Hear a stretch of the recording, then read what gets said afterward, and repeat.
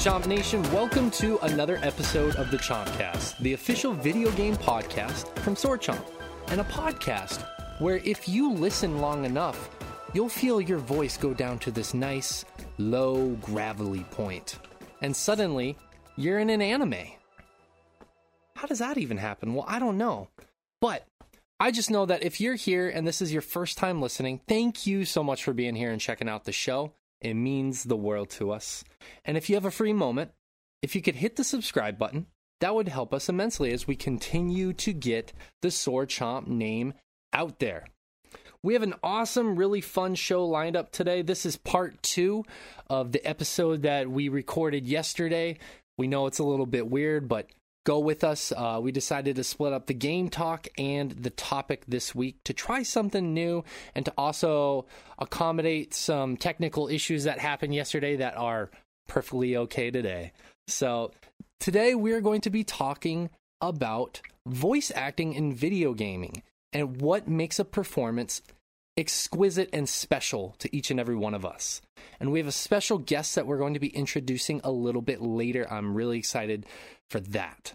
But let's get into some intros so you can listen and be enamored and be just enticed with. We have first Mr. Rich Meister hailing in from New York. Rich, I think this is your time to shine because not only are we going to be talking about video games, we're talking about voice acting, which kind of bleeds into anime. So this is, I think, as close as we're going to get on the show to anime. This is finally my time to shine. I'm sorry, I'm exhausted. I had to look at Randy Pitchford for way too long today. I think if anybody has to look at him, it's for too long. His shirt was so bombastic. His shirt was a thing. His shirt was a thing that existed, but I mean, we could focus on that because at the time of this recording, E3 started today, or we could focus on that amazing showcase from Devolver, which was the highlight of the day, easily. For day one for sure. There was they set the I do miss the days where their showcase would be at like 1 a.m. and I was the only Destructoid staffer who would stay up to cover it.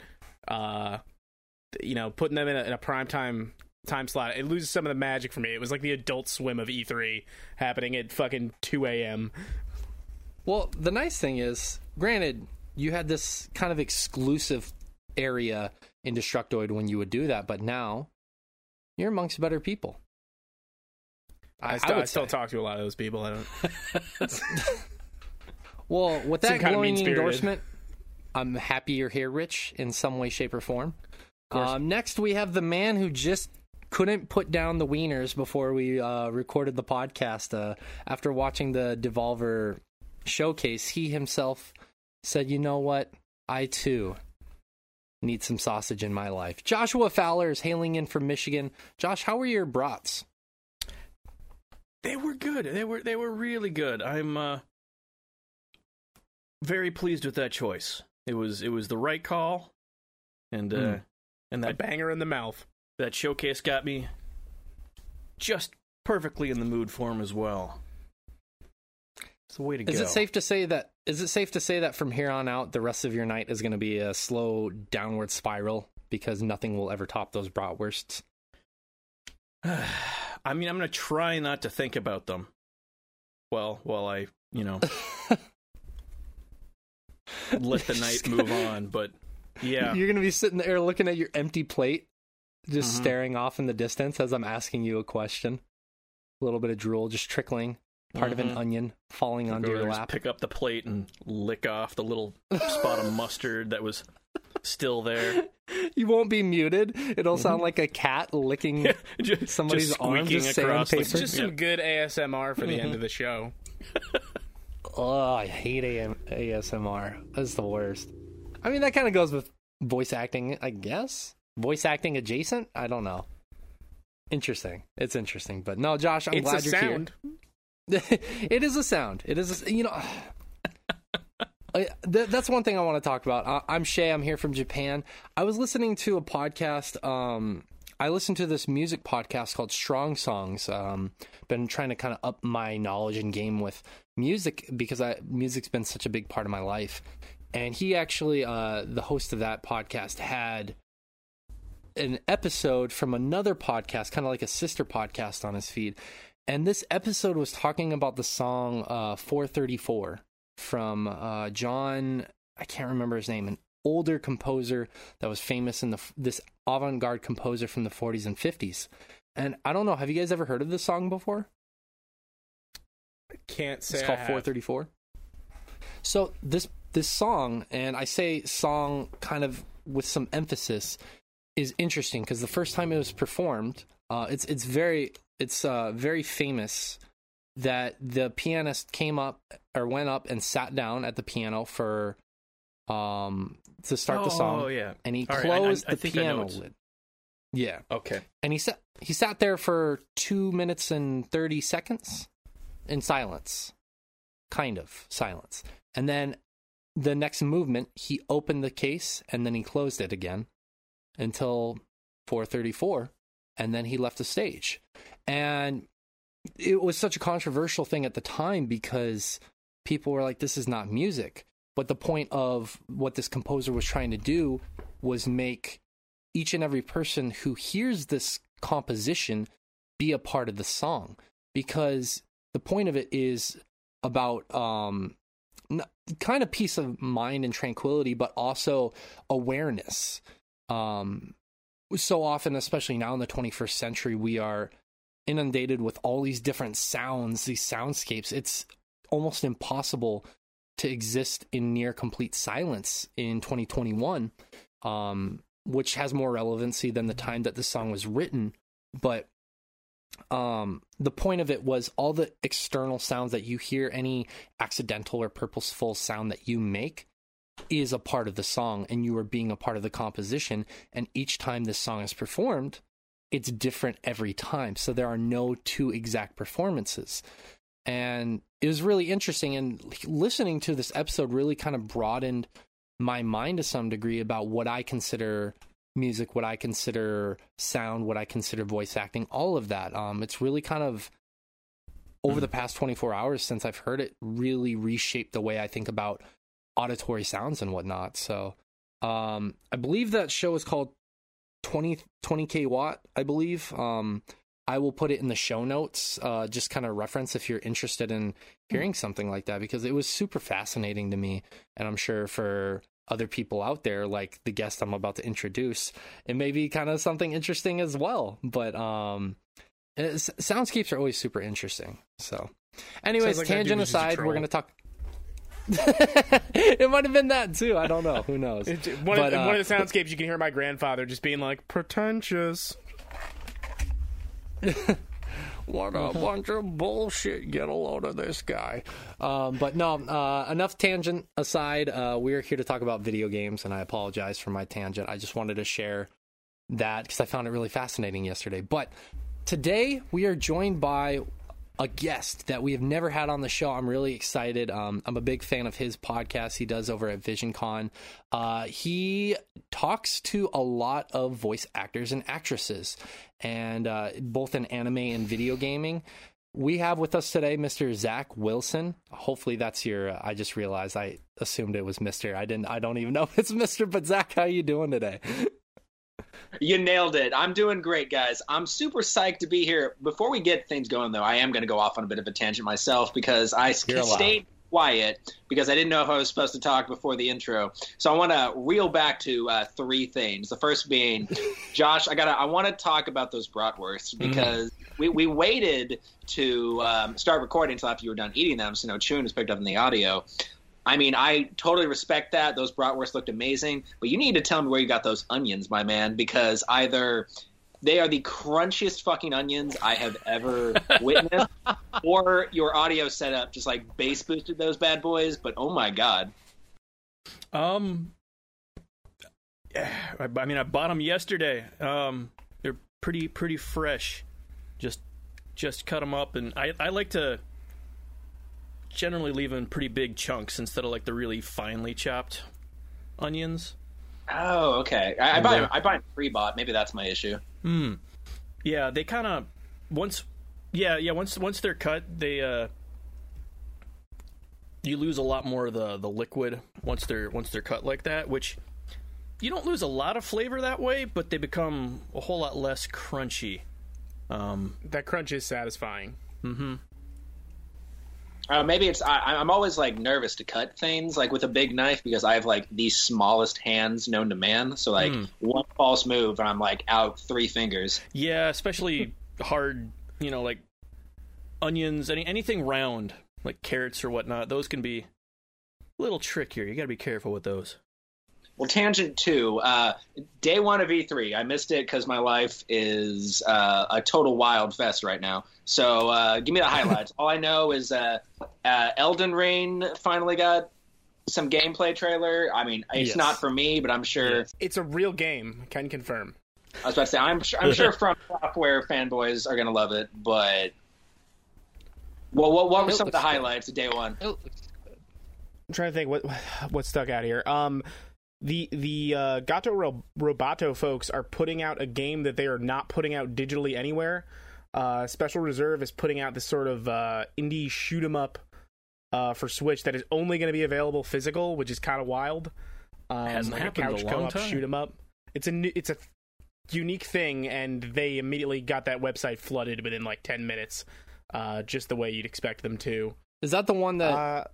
Is that the one that looked like a mixture of old Legend of Zelda and Game Ground? Is that the one? Yeah, Yes. Demon Throttle is what it is called. Yeah, it looks that one looked really pretty cool. awesome.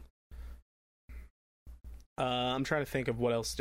Randy Pitchford really seemed to annoy Kevin Hart for a while. I felt so bad for him. It was. But I mean, so far it's a lot of really bite-sized presentations, but I guess that's kind of what I was prepared for this year. Not a whole lot on people's plates. Like a lot of them keeping it down to about a half an hour. Ubisoft unveiled a Mario Rabbids sequel, which looks pretty good. Rabid Rosalina, we stand for you. Yeah. I would say, like, if you want to get caught up, watch the entire Devolver showcase, because that entire thing was hilarious from beginning to end. It was so well produced. And one of the other games, maybe Rich or Josh, you remember the title of it, but it was this, you guys were talking about it, I believe there towards the end of the not the Devolver one. Anyways, it's basically like these generated levels and you're playing against other players. And if you die, that's your only chance to ever beat the level. That was Phantom Abyss. So that's out later this month. And the pitch of early access release. It's procedurally generated dungeons, and all the ghosts you see running in it are the ghosts of other players who died trying to finish it.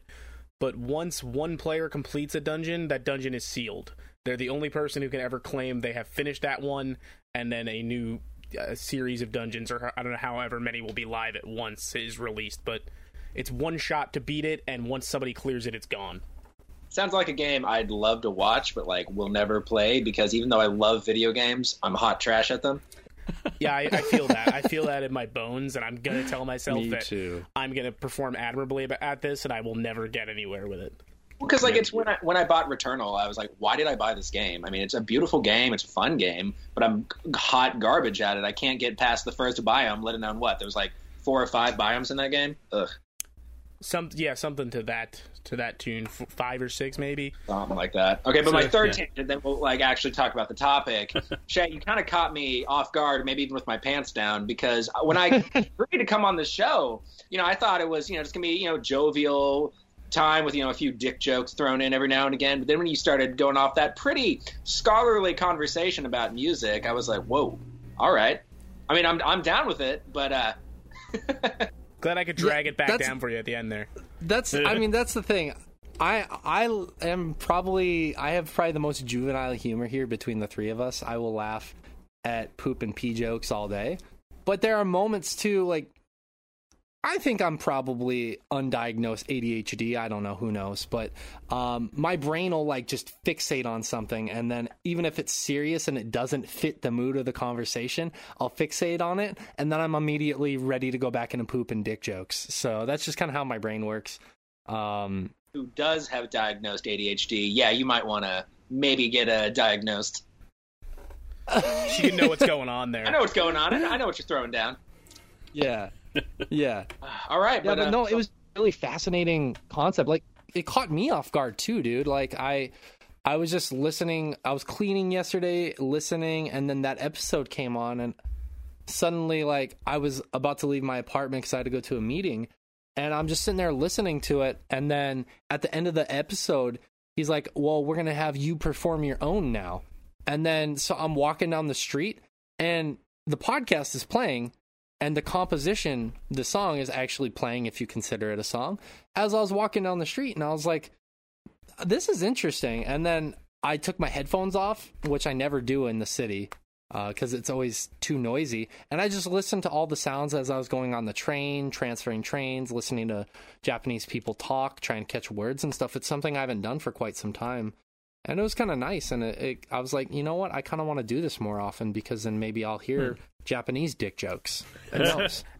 I don't know what it says about me that when you like tell a story like that, and I can fully appreciate for what they're trying to go for, but then at the end of it, like, I'd fully hear anyone out telling that and then be like, all right, but come on, that's bullshit, right? Yeah, I don't know. Maybe I'm just more gullible. Who knows? I just like thinking everyone is a troll. Life is a cruel joke. Who knows? But let's get into the topic of the show. I'm really excited. I've been wanting to talk about this for a little while now. A little behind the scenes look. We've been trying to get Zach on the show for a little bit. Time zones are such a bitch and just haven't lined up. And we've been itching to talk about this, so I'm excited for us to finally get into it. And I think it's a really interesting topic as we continue to progress into 2021 and beyond, because now more than ever, voice acting is such an important thing in gaming. And 20 years ago, that was just starting to become prominent. We can think about some of the first examples, not the first example, but one of the first examples that comes to mind for me is Final Fantasy X, and how that was one of the first games that I truly remember being into the voice acting and it being so important for me in my experience of playing that game. Remembering the voices of Auron and Riku and Titus and Yuna and everybody in the game was just so important for me. And now it's very commonplace, is what I'm trying to say, that games have voice acting, and it can be a very important aspect of whether it makes or breaks the game for some people. For example, Maneater last year was narrated by Chris Parnell. Got it. And that was probably the best part of playing Maneater last year, was him narrating the game. And so the voice acting and the excellency of those voice actors and actresses can really, really, really be such an important facet. So it's something that we have never talked about, and I think it's really important to talk about going into the rest of this year, as you know, some big name games are being dropped, have recently been dropped, and are going to continue to drop. So Zach, I kind of want to throw it to you first. I mean, so you have interviewed a lot of voice actors and actresses on your podcast. And to you, what makes a voice acting performance excellent? And you can take that in any direction that you want. Feel free to be as general or specific as you feel is necessary. All right, well, here we go. Well, first off, we kind of got off on a little tangent, so allow me to reintroduce myself, ladies and gentlemen. And my name is Zach Wilson. I am the MC and host of VisionCon, Southwest Missouri's premier Comic-Con. It's been around for almost over 30 years now. I jumped on about the last 2 or 3. But I'm also the host of their celebrity talk show and podcast, VisionCon Live, which is what Shay was referring to, which a lot of the guests that have been on were famous voice actors. And so, yes, I've interviewed a lot of voice actors and actresses over the years, and so I've compiled a fair understanding, as much as one can be without actually being a voice actor, about what makes a good voice acting performance and how you can be successful in the voice acting industry. And I've narrowed it down to about 3 key things. Obviously, I'm painting with a broad brush here, but these 3 core things have been reiterated to me by a lot of the guests, so I assume they're pretty important. Now, the first one that I've kind of rationalized, and it's one that kind of comes to no surprise, is the actual performance itself. You know, you have to have a compelling performance, obviously, but I find that in order to prosper in the voice acting kind of industry, especially in video games, you need to fall under 2 sort of subcategories. Now, you could fall into the one subcategory, I would call it the Megan Hollingshead, who is a dear friend of mine as well. I'm lucky to say that. Or Bob Bergen. Versus these people can do really any voice. They can voice, if it's an antagonist, you believe that is an antagonist. If they want to do a protagonist, you know that they are the hero of the story. They can alter the voice how they need to and really do what the voice director is looking for. Or you can fall into the Lucy Christian category, whereas you really only do one voice, but god damn it, do you do that voice better than anybody. That's awesome. But the performance itself is obviously the most important part of it, but there's 2 other key factors that I think get lost on a lot of people, and if there's anybody that is listening to this podcast right now and maybe wants to get in the industry, these are 2 things that you want to nail down once you get the performance down pat. Now, the second thing is you need to be easy to work with, because I didn't realize this until we've done so many episodes of this podcast, or of the podcast VisionCon Live, but being easy to work with means more than you think, especially in the voice acting industry, because if you're with these people, whether it be just a couple hours or weeks on end, and if you're not easy to work with, I mean, they're not going to want to work with you, to the point that even if you're the better actor, you might get snubbed just because you're an absolute terror to work with. So that's something that you should probably focus on. Then the last thing is you need to be good at taking direction, which I think is what a lot of, beginner voice actors probably fall flat on, because what you ultimately need to do, and like if you're a hollowed name, you could probably have some, a little bit more say in the overall production, but the voice director of a video game generally knows what they're looking for, and if you can't give that to them, you need to leave. So you need to do your very best to give the voice director what they want and listen to what they say. And, I think that ultimately makes the best voice acting is being able to follow orders. Because even though, let's say I have a phenomenal voice, which we all know I don't, but let's pretend for a minute that I do. I could do that voice all day long, but if it's not what the voice director is looking for this particular character, I mean, it's going to sound like dog shit. Yeah, to me, that kind of sounds like I'm a big fan and advocate of NBA basketball, and you can be an incredibly talented player, but there's a player, his name is Kyrie Irving. He's a very incredibly talented player, but he's been notorious in recent years for being very difficult to work with, very moody, and it kind of prevents him from being touted as one of the top players in the NBA. Like, his skill is there. He's the best people have ever seen at 1 or 2 skills, but he's barred from being considered one of the elite players because of his moodiness and his unwillingness to work with people. And it comes out sometimes even when he's been working with certain coaches and he just does what he wants and there's a lack of synergy there. And it kind of reminds me of that as well, of, for example, like an NBA team where you could have all the talent in the world, but if it doesn't mesh together, it doesn't matter because that magic isn't there, that teamwork isn't there. And that's kind of what it sounds like to me. And it's something that, yeah, you could have all the talent in the world, but if it's not exactly what the game calls for, what the particular moment the experience calls for, it's not necessarily your fault. It isn't what they're looking for. And yeah, I can imagine as being someone who is a budding voice actor who's wanting to entrench themselves in the industry, that can be a tough pill to swallow, because of course we all want to be competent and proficient at anything and everything we do. We want to be more than enough for any situation that calls for it, but sometimes we aren't, or our skills aren't what is called for. So that's interesting, and it makes a lot of sense. Like, you know, kind of hearing you vocalize that.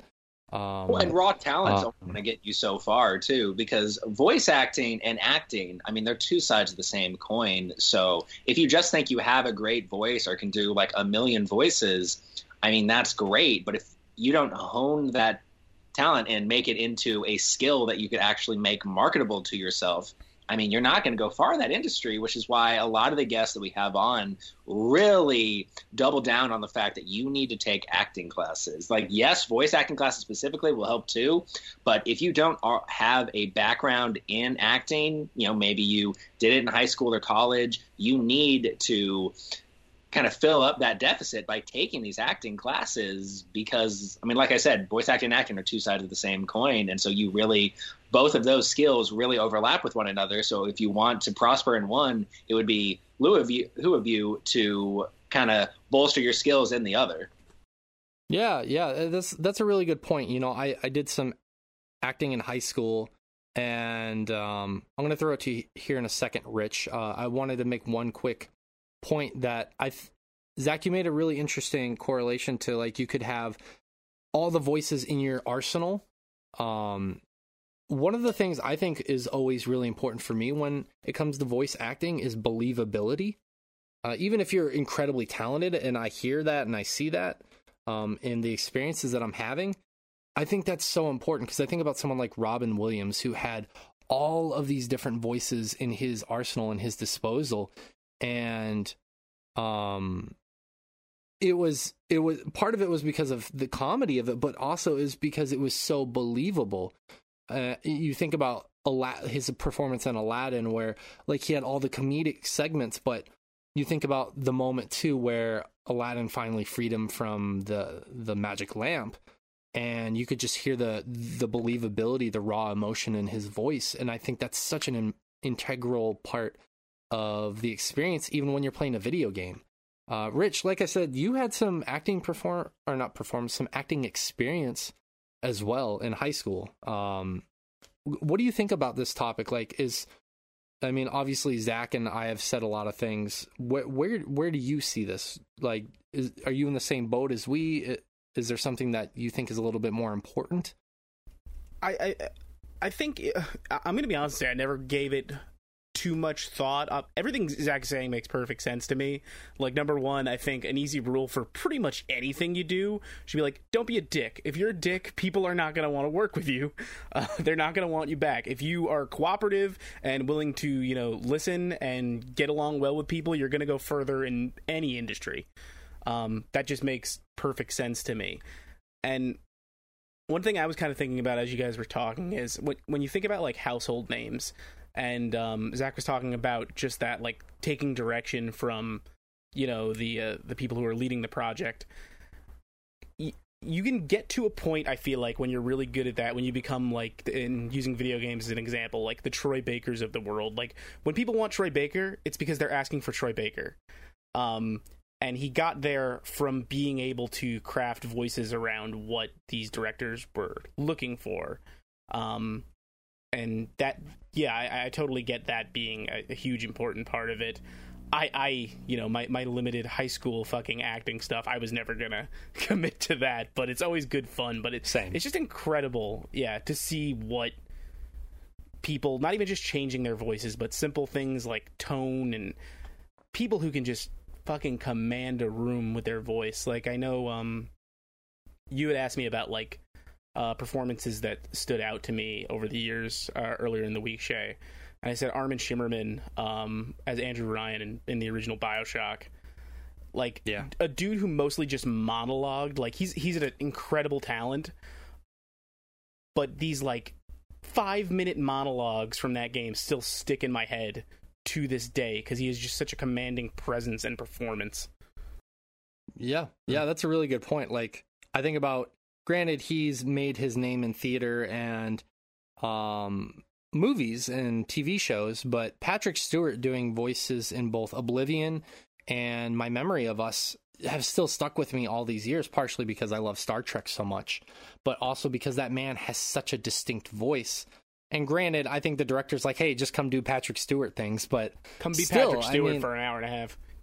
Yeah, but still, the fact that his voice is so instantly recognizable and he knows exactly how to deliver a line, and that comes so much from his theater performances and his time doing theater in his earlier years. I think that kind of speaks to the training as well of what Zach is saying, to be taking acting classes, to be taking them really is informative, and I think imperative in a lot of people's cases. I don't think you have to take those classes to be proficient at it, but for the average person, it's going to benefit you a whole lot. But Josh, I want to open the conversation up to you. Do you have any like big thoughts about what we said, or is there like another direction that you view this kind of question? I mean, I again kind of like agree with what we've said so far. I'm trying to think of a different direction, kind of take it on, so we're not retreading the same ground too many times. Yeah, well, I mean, you could get super specific if you want. We've been kind of broad. We've been doing broad strokes. Painting with a broad brush. Yes. Yeah, like you said, I think a lot of the kind of the great performances in games have been whenever, I think, in kind of, some of this is building off of the ability to take direction notes that we were talking about earlier, but when the characters are just inseparable from the voice in a lot of cases where, I mean, we've seen this more lately with, for example, like The Last of Us, where Troy Baker isn't just voice acting, he's acting with it. And in order to get both of those aspects of the character to be completely on point. So you're talking about like motion capture along with the voice acting? Well, that in some cases, or in some other cases, just putting your body into the performance, even in the sound booth. A lot of people, like, you see videos of that and stuff, and I think obviously there's something to that. And like Zach said, having that acting background, I can imagine, helps you put yourself into that moment. Well, I would argue it helps maybe even more that you have an acting background, because, like I've said ad nauseum at this point, voice acting and acting, two sides of the same coin. Totally.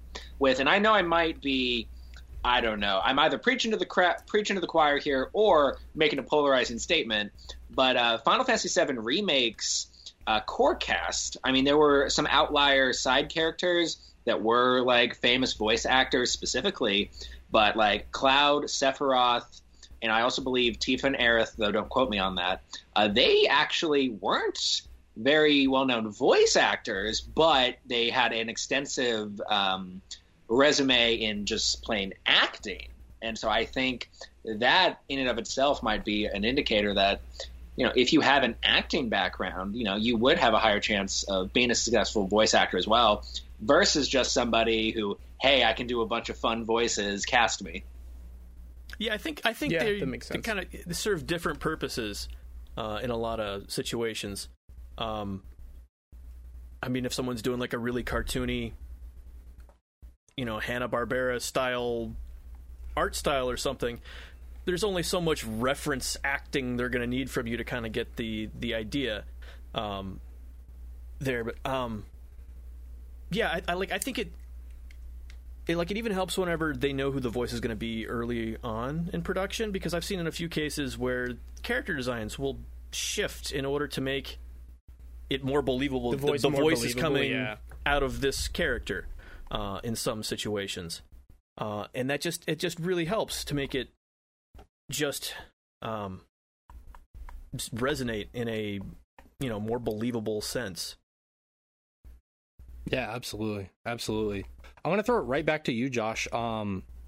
What is, over the recent years, what has probably been one of your favorite, not necessarily the number one, the best or anything like that, just one of your favorite voice acting performances within recent memory? I mean, it can go all the way back as like 20 years, so it's not a really big deal that it needs to be like within the past few years or anything like that. Just what is one performance that always sticks out for you, and why? I mean, we kind of, because of a lot of reasons we've already talked about it, but being flexible, kind of playing to the role you're given. Jennifer Hale in the Mass Effect games is just outstanding, because you have to play a character who is as flexible in the narrative of that game. You have to be able to play everything from,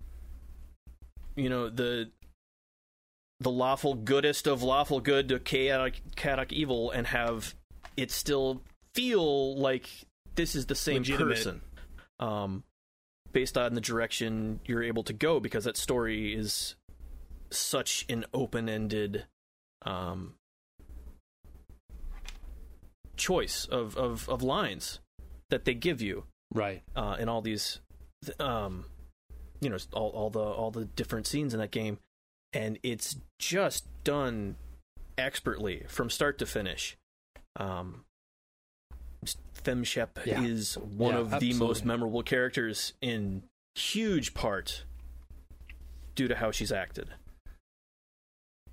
Yeah, for sure. It's so hard to pick just one character from that trilogy as well, because everybody did such a phenomenal job in that series. It's really easy. Mordin Solus. I mean, also a phenomenal job. Rich, what is one performance that has stuck out in your mind while talking about this or thinking about this topic? I mean, the easy one I had mentioned before, the Armin Shimmerman thing, but another one that has actually come to my mind as we were talking here, and I'm going to hop on the train Zach started for me, just talking about Final Fantasy VII Remake. Don't you fucking say Roach, Rich. Do not fucking say that. God, I will turn this podcast off. That would have been amazing. That shit, I will turn this fucking podcast off. He really changed the story for me, John Bentley's performance as Barrett is... He just, like, stepped out of my head from a child and, like, encapsulated, like, the, like, sort of, I guess, loud... but, like, still coherent, and, like, you totally understand everything he's saying, but he's just overly aggressive and loud in all the right ways. He just captures what Barrett should have been to me. You know what's funny about that, too, is didn't he have to re-record some of that shit because fans were complaining that like the way his voice originally was too much of, like, appropriation? No, it was recast. He was originally... it was recast, excuse me. Oh, what's his name? My mind is Jet from Cowboy Bebop, and he narrated Ice Road Truckers, and Bo Billingsley. That's it. Thank you. He in like the first few trailers, I think he voiced Barrett, and then they recast that role. And also, I mean, which isn't a bad thing. I'm just saying that it's cool that they were still able to get it right. Because Bo Billingsley voiced Barrett in. He voiced him in Dirge of Cerberus and Advent Children, the Final Fantasy VII movie. Mm-hmm.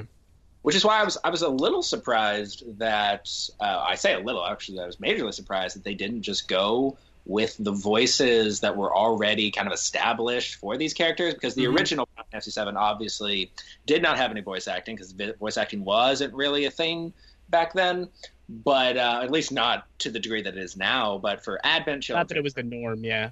Yeah, Dirge of Cerberus and some of the characters were in Crisis Core. I mean, those were all voiced, and so I was surprised when I found out that they didn't keep any of the original voice actors from those with the remake.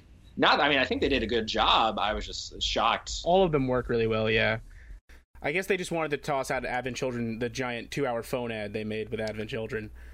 Well, even kind of in retrospect, it makes more sense that they did recast a lot of that with some of the, narrative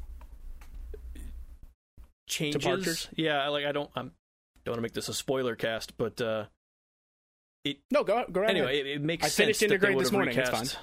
those characters because it's kind of got some like alternate take on the story type vibes to it, not like it's just retelling the exact same story. So Yeah. So you think maybe when part 2 drops, who might make it this time? That's we did a spoiler cast for that game, and like when I tell you we sat here the few weeks when that game came out, we probably have like 6 hours of content of us talking about Final Fantasy VII Remake and like a solid hour of us just yelling about the ending. That's true. There were thoughts. Just so much that when I finished intermission, I had to send them all a message to be like, hey, the ending's like 10 minutes longer now. It is. I was so to see that. I haven't watched because I just started playing it. For those of you who don't know, Final Fantasy VII, my favorite game of all time. So when Remake came out, obviously you're in good company here. Mm-hmm. Hell yeah. But then when I found out via a YouTube thumbnail that I guess they updated the ending of Part 1 of Final Fantasy VII Remake, I was like... Just so you know, that ending plays when you beat the Yuffie DLC. You don't have to fully beat the game again to see it. Okay, all right, so only when I play the Yuffie DLC. Okay, all right. Well, I bought it because I already had... I didn't buy Integrate, I just updated my PS4 version to the PS5 version, and then I just bought Yuffie DLC. Same, so I might play Yuffie's DLC. But I will say, and I'm going to take my earrings off and my rings off before I start this debacle. He's going to start a fight. So what was that I heard you say about Roche? Finally, somebody's Roche on my is side. fucking terrible. Roche He's is terrible. I hate him. talking about. I am so glad you're here. This is amazing. He's fun. He adds a lot of jovial nature to the game. I hope he's in part 2. I agree with you 100%. My argument was that motorbike chase sequence, it was like the most anime man on the planet just dropped right into the plot of Final Fantasy VII. And then that boss fight, like in the Shinra base, like, are you kidding me? That was awesome. You'll be proud to know Roach has a brief but amazing presence in the Yuffie DLC. This is my worst nightmare. Oh, Zach, you're biased because you've worked on 3 separate occasions with the voice actor for him. But I would say okay, but no, because he's a genuinely great character. Oh no! He got to deliver some of the best lines out of Roach's mouth in this expansion. Yeah. Oh my god, let's take it to the red line. Oh my god. Can't ugh. Love it. 100%. If he's not in part 2, I will be the first to raise arms. I'll be right there with you because it feels ridiculous. That dude, he's not going to let what happened to him stand. He's going after Cloud, man. There's a reason he was alive. Spoiler, I guess. Yeah. Yeah, it's right. Geralt's horse is in Final Fantasy VII Remake, and he's alive. Gotta bring that joke back 1 year later, Rich. Exactly. It's never the going anniversary. Away. Well, let's shift from that, please. Please, let's shift from that. Zach, what was one of your more memorable or favorite voice acting experiences in video games? So, love him or hate him, I think the voice, and because it was so fitting of the character, and there's a lot of different characters like I could pick for this, but I would have to say that the Sora from Kingdom Hearts, that is the perfect voice for that character. I mean, yes, it can be his overall optimism can get grady sometimes, and like the shrill of his voice during certain situations, sure. But that voice is what I expected. When I saw that character on the box art when I first bought the game back some odd years ago, because I was a little late to the Kingdom Hearts party. It had been out about 3 to 4 years before I picked it up. But so when I bought it at like a GameStop or something, I looked at that box and like looking back, if any other voice came out of that character, I would say it was probably a bad voice director decision, but it just perfectly encapsulates who that character is and kind of the character's personality. Was it Haley Joel Osment the whole way through? Was he? It was in 3 as well. unless it was, at least for the main games and like the mobile games. Now, if you want to, or mobile being like 3DS and whatnot. Now, I don't know if there's like some, because I've played and beaten almost all of the games, save for, I believe, 358/2. Yeah, thank you. But for all the other games, I believe it was Haley Joel Osment. Either that or they found a voice match for him that is just. It was close enough, yeah. Yeah, but I believe it was just Haley Joel Osment the whole way around. Haley Joel Osment, little known fact, first appearance in a commercial for Pizza Hut. That brings him all the way back. That was when Reggie Fils-Aimé was working for Pizza Hut. So, that's really where his video games chronology starts. Hey, I don't think there's anything wrong with that, because when I thought about this question, I almost said the voice actor of Titus. And I know that would be very controversial because a lot of people make fun of him, but I mean, it's for the same reason like you kind of said about Sora. So I can't disagree with you at all about Sora, even though I don't have a ton of experience with Kingdom Hearts. I have some. Yeah, I'd agree with you on that. I think outside of that, like, abysmal, like, laughing scene with him and Yuna, like, which I think we can all admit was pretty cringy. Other than that, though, the voice actor for Titus, which, forgive me, I don't know who his name was. Off my head. I'll get his name while we're talking about it. Yeah, it did a phenomenal performance, and I'll also give them credit with the fact that that was around the time that voice acting started to blow up, because before then, you'd find that was the PS2 era. Like, voice acting was kind of beginning to catch, to rise in popularity as like a medium to tell story. But I would say Final Fantasy X, like you said, Shay, was one of the big indicators of, oh wow, this voice acting for video games is actually there might be something to this. Yeah, 100%. And I think for what it's worth, with it being an early pioneer for it, Final Fantasy X's casting direction was real solid. Mm-hmm. And it was James Arnold Taylor, who is actually also the voice of Ratchet. No shit! That was James Arnold Taylor? God, that dude's that dude's what's the word I'm looking for? Talented. Talented and a workhorse, as far as I could tell, looking at his filmography. Yeah, he's also Obi-Wan from Clone Wars. Yeah. Man, he was almost my choice, but I actually wanted to go with a more recent choice from a game that I really enjoyed last year. I went with Earl T. Kim, who voiced Norio from Ghost of Tsushima, because I think it's no surprise to the other two guys. I absolutely adored that game. It was a revelation for me. It was a game that I expected to moderately enjoy, and I fell in love with that game. I still think about it all the time. And Norio was my favorite character from that game, and a lot of it had to do with the voice acting performance, because for those of you who haven't played Ghost of Tsushima, he was a battle monk. He was a Buddhist monk, and he was a part of a sect of Buddhist monks who weren't against fighting for their heritage, for their land, so on and so forth. And so when Tsushima Island is overrun with the Mongols in that game, he's a character who has to go on a crusade to find and rescue his brother and his fellow brotherhood. And he's this guy who's very centered at the very beginning of meeting him, and he's a very tranquil person. And where that story goes, which I won't spoil here, has the performance going in a very, very primal direction, and he shows a wide range of emotion in his acting performance. And honestly, for me, it was all believable, and that was the biggest factor for me, is that his performance was so exquisite that I was drawn into the world, and I believed that this character, while I was playing this game, existed. It's such a phenomenal performance, and the actor himself, Earl T. Kim, there are videos online of him reacting to playing the game and seeing his voice in the game, much like Aerith's actress when she was streaming and heard her voice in Final Fantasy for the first time as well.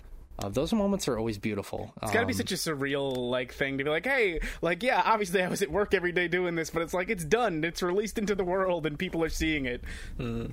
Yeah, I can't imagine that, but That was my example, and that's going to lead us into the some of the listener comments from Instagram, because I posed it, not quite the question that we discussed, but who do you think has given a wonderful voice acting performance in video gaming? I asked the Sword Chomp Instagram. If you're ever interested in commenting on those posts, being a part of the topic, every Thursday at Sword Chomp on the Instagram, feel free to view the topic and leave a comment, and we will try and read as many of them on the show. So I'm going to read some of these to you guys, and if you have a strong opinion about it one way or the other, yeah, just feel free to jump in with a comment. Tawny S, our good buddy Tawny, said Sam Witwer as Deacon St. John in Days Gone. That might just be the best damn performance of the last couple of years for me. And I couldn't agree with him more. That guy did a phenomenal job both in his motion capture and his voice acting. Even though it's a very typical story, his performance was awesome, especially for me in playing some of those side missions where you are working with other factions. He did a phenomenal job. For a game that was fairly, and forgive me if this is my hill to die on, but for a game that was fairly unremarkable, I will admit that Sam Witwer's performance was stellar and arguably the best part of that game. Zach, every opinion you have, you and I are cut from the same cloth. Every time you open your mouth, it's exactly what I'm thinking. No, like, Rich and I have talked about that game a lot. It does some really amazing things. I think the hordes were awesome. I think having some zombie animals was awesome. The bike motorcycle being its own character was awesome. I also feel like there's a lot of potential left on the table, where they could have expanded upon a lot of things. So it had cool ideas. I still think it's an incredible game. If it had come out before Dying Light, I would say I would probably have been more impressed.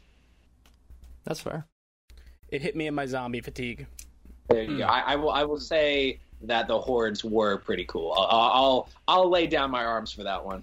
All the tech is cool for sure. Yeah. Hey, middle ground. Middle ground is where we need to be. That's all we need.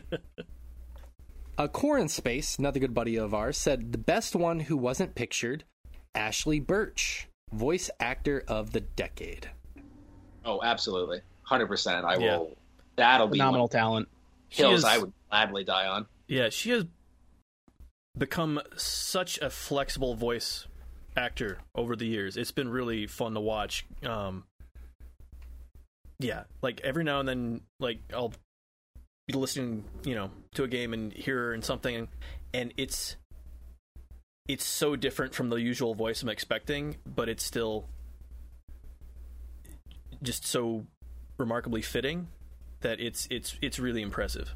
You can always tell it's her, but like you said, she's not one of those people that's just like, she's got a voice she does. Like, she can tailor fit a character in amazing ways.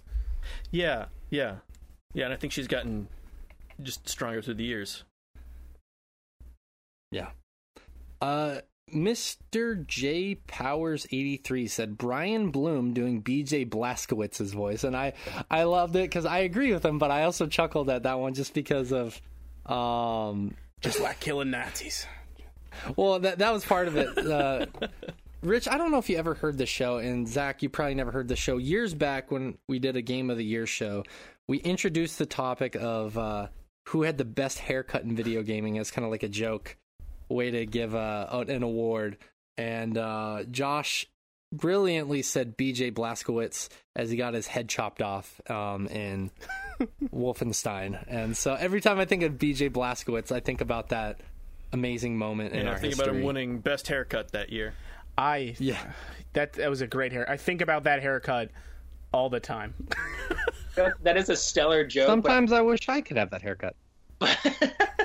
But like the lead up to that joke, I was like trying to wonder where you were going with that, because I thought you were just about to make the argument to me that BJ Blazkowicz, who looks like, I mean, with all due respect, he's got the same haircut that most every white guy has. I was thinking you were going to make the argument as to why that is the best haircut. There's a reason everybody's got it. Exactly. Jay Truice said Yuri Lowenthal in Spider-Man. Now, I can't really talk about this one, but I'm sure you guys can. He did well. I will say, being a big Naruto fan, Naruto is my favorite anime of all time. It was hard, and this is probably more my problem than his performance, but I could not separate his Spider-Man from Sasuke from Naruto. I'm never going to unhear that now.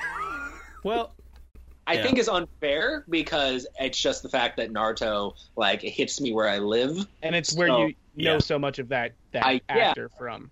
Because, but I've heard him in other roles, and, like, he sounds nothing like Sasuke, and his natural voice doesn't really sound like Sasuke. So I feel like I'm not totally off base, that it's just, like, a cheerer, more upbeat Sasuke voice. There's some bleed over in between those two roles. There's definitely some bleed over. Not that that's necessarily a bad thing. Like, I really like it, and it didn't diminish my enjoyment of the game by any means. It was just something that, like, I could not entirely separate. I think it's like the same thing as, and the actor I always use an example of this is, there's so many certain actors I think that like blow up past their roles where I can no longer like enjoy them in a character performance anymore. Like like Will Smith is obviously a tremendous actor, but anytime I see Will Smith in anything, I can't like get, but they're like, I don't know what the name of his character is. That's Will Smith, man. Like, It's true. That's a good point. What's his? Sorry, I was trying to look at his name. I couldn't read his name. Cade Onder. I don't know why I struggled with that one. Cade Onder said Roger Clark as Arthur Morgan and Rob Wheatoff in Red Dead. I'd absolutely agree with Roger Clark. I have my own opinions about Red Dead 2 itself. I think it is a great game. I think that it's very, very, very long in the tooth and slow paced. But Roger Clark's performance is second to none. Yeah, there's no denying that he's like a hell of a performance. Yeah, absolutely. That character is just ridiculously solid. Just throughout, it's someone that even if I'm not a huge fan of the game either, you feel like you are Arthur Morgan. He's so good in that role. It makes you want to role play as a cowboy just because of that voice. It is. I think part of how strong he is actually bleeds into the things that I didn't like about Red Dead 2, because it was hard to like play the game the way I wanted to play it, because he's such a strong character that I'm like, Arthur Morgan wouldn't do that. Yeah, he's phenomenal in that role. My opinion on the game isn't too favorable, just because I think it was an uphill battle for me, because it just isn't the sort of game that I'm typically into. But his performance itself, very compelling. I never thought a cowboy would make me feel those feelings. Mm-hmm. Yeah, exactly. Coincidentally, that's what Jake Gyllenhaal said in Brokeback Mountain. Got it. That's a good one. He made me take my hat off while playing. I'd be like, oh well, shucks, mister. Tip of the hat to you. No, yeah, I agree with you on that, Zach. Mikey34 said Jennifer Hale. She's a favorite of mine. Oh yeah, like I feel you cannot objectively make an argument against Jennifer Hale. Yeah. There's no leg to stand on there. Just give me an example of her doing a bad job. I challenge you. Yep. Jack Marshall RHS said basically anyone in the Mass Effect trilogy. Not much more to say there. 100% agree. This is the last one, and this is my favorite comment. I know I'm probably not supposed to pick favorites, but I love this comment. Revenant Thing said, swiping through the pictures, I'm like, hey, it's that streamer I follow. Hey, it's that voice of Diane in Seven Deadly Sins. Hey, it's Principal Snyder from Buffy. Wait, what's the topic now? Anyway, I think if a voice actor can make me forget even for a second that I'm playing a video game and just draw me into a scene, that's a great performance. So many actors sound so awkward and stiff that it's such a delight to find an actor who can draw me in so easily. There's obviously so many obvious and iconic performances to mention, but to answer the question more directly, while it may not be a performance that will blow your socks off, I was really surprised by Max Mittelman's take on Red 13 and Final Fantasy VII Remake. I didn't know what to expect vocally from that character, but there was something in his voice that sounded so wise and put me at ease instantly. Crazy to think it's the same guy who plays Ryuji in Persona 5 and One Punch Man, if anyone has seen that show. And, like, that comment was awesome because I was like, I didn't even think about that. Like, of course it was amazing at the time, but I didn't truly think about the impact of, we had never heard, well, granted, we had heard Red 13's voice in Advent Children, but to hear it in a video game is a lot different, I think, for me. And yeah, it was really fascinating to think about that because obviously, how would you imagine that character's voice?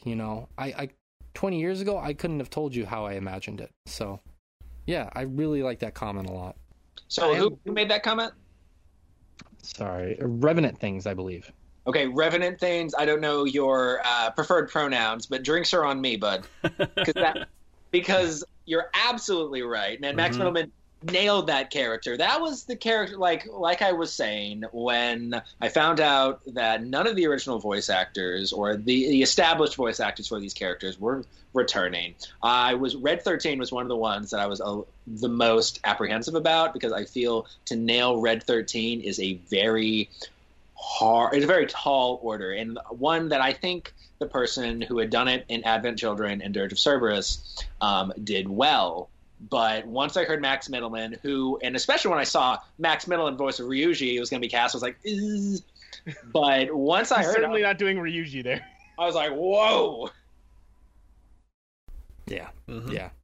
Still fingers crossed that we get the right 50-year-old Scottish man to do Kite Sheath. I'm going to continue to pronounce it correctly to bother people. I'll be interested in who voices. Yeah, Kite Sheath is definitely the one that I will be looking at the most. Yeah, that's going to be an interesting choice, and I will always stand by that Advent Children choice. They'd be like, what if that cat was just very Scottish? I loved that. Yep. But, I mean, I think that pretty much wraps up the topic. Do you guys have any final thoughts before we close it? Nothing big for me. Good conversation, but I think I covered all the bases I wanted to. I mean, I think that it's an industry that I think will continue to grow, especially that now that video games and anime are so central in pop culture to the point that I would argue it is definitely mainstream now, especially with COVID happening. A lot of people that hadn't gotten into anime now are, or had a lot of time to actually play the video games that they had on the back burner for a while. I think this industry is one that you should keep an eye on. And if it's one that you want to actually get into, definitely, if nothing else, get some acting classes and don't be a dick to your coworkers. Sound advice. Yeah, simple advice. So I want to say thank you very much, Zach, for being here. Seriously, thank you for taking the time out of your day and working out the time zones that still plague me to this day. But if anyone is interested in seeing more of your work or getting in touch with you, how can they get in touch with you or check out your work? Yeah, for sure. It'll be Zach Binks, which I believe, give me one sec to look up my own username. Zach Binks on Instagram, which is ZACK_BINX, rather. And on Twitter, it's, it's going to be ZACK_BINXS. And then if you want to check out my work for VisionCon, just go to youtube.com and look up VisionCon on YouTube or VisionCon TV on Spotify. And it has been a blast being on here, guys. I've been a fan of your guys's for quite some time now, so it was great to actually be on the show. You guys are amazing, so thank you again. Thanks for coming by. We're definitely going to have you back. So I know you had mentioned it before the show. We'll definitely have you back. Like when it's a topic that, or not necessarily even a topic that we find fitting, but if there's a game that you're like, man, I'd really love to talk about this game with you guys, just let us know. And it's mark your calendar to talk about FF7 Remake Part 2 in like 3 years. That far in the future, but thank you so much for being here, Zach. I also want to say thank you to Rich. Thank you for being here from New York. Josh, I love you, buddy. Thank you for being here from Michigan. and eating those bratwursts all sexy like before the show. The video of that is premium content. Don't forget to hit up Patreon. Josh will eat bratwurst naked on OnlyFans, which we don't have. But if you ask for it, maybe he'll start it. Maybe that'll happen if that's a thing somebody wants. Who knows? Maybe there's an audience for that. I'm sure there is. But one last thing, if you want to check out all the other stuff we do, just head over to swordchomp.com. I'm not going to run through the massive list of stuff we do. Just head over there. There's a lot of stuff you can get into, like other podcasts, merch, Patreon, all that stuff. And my name is Shay. Thank you for letting me be your host for this episode. And we will be back next week with another episode of the Chompcast. Thank you so much. Be your best and take care.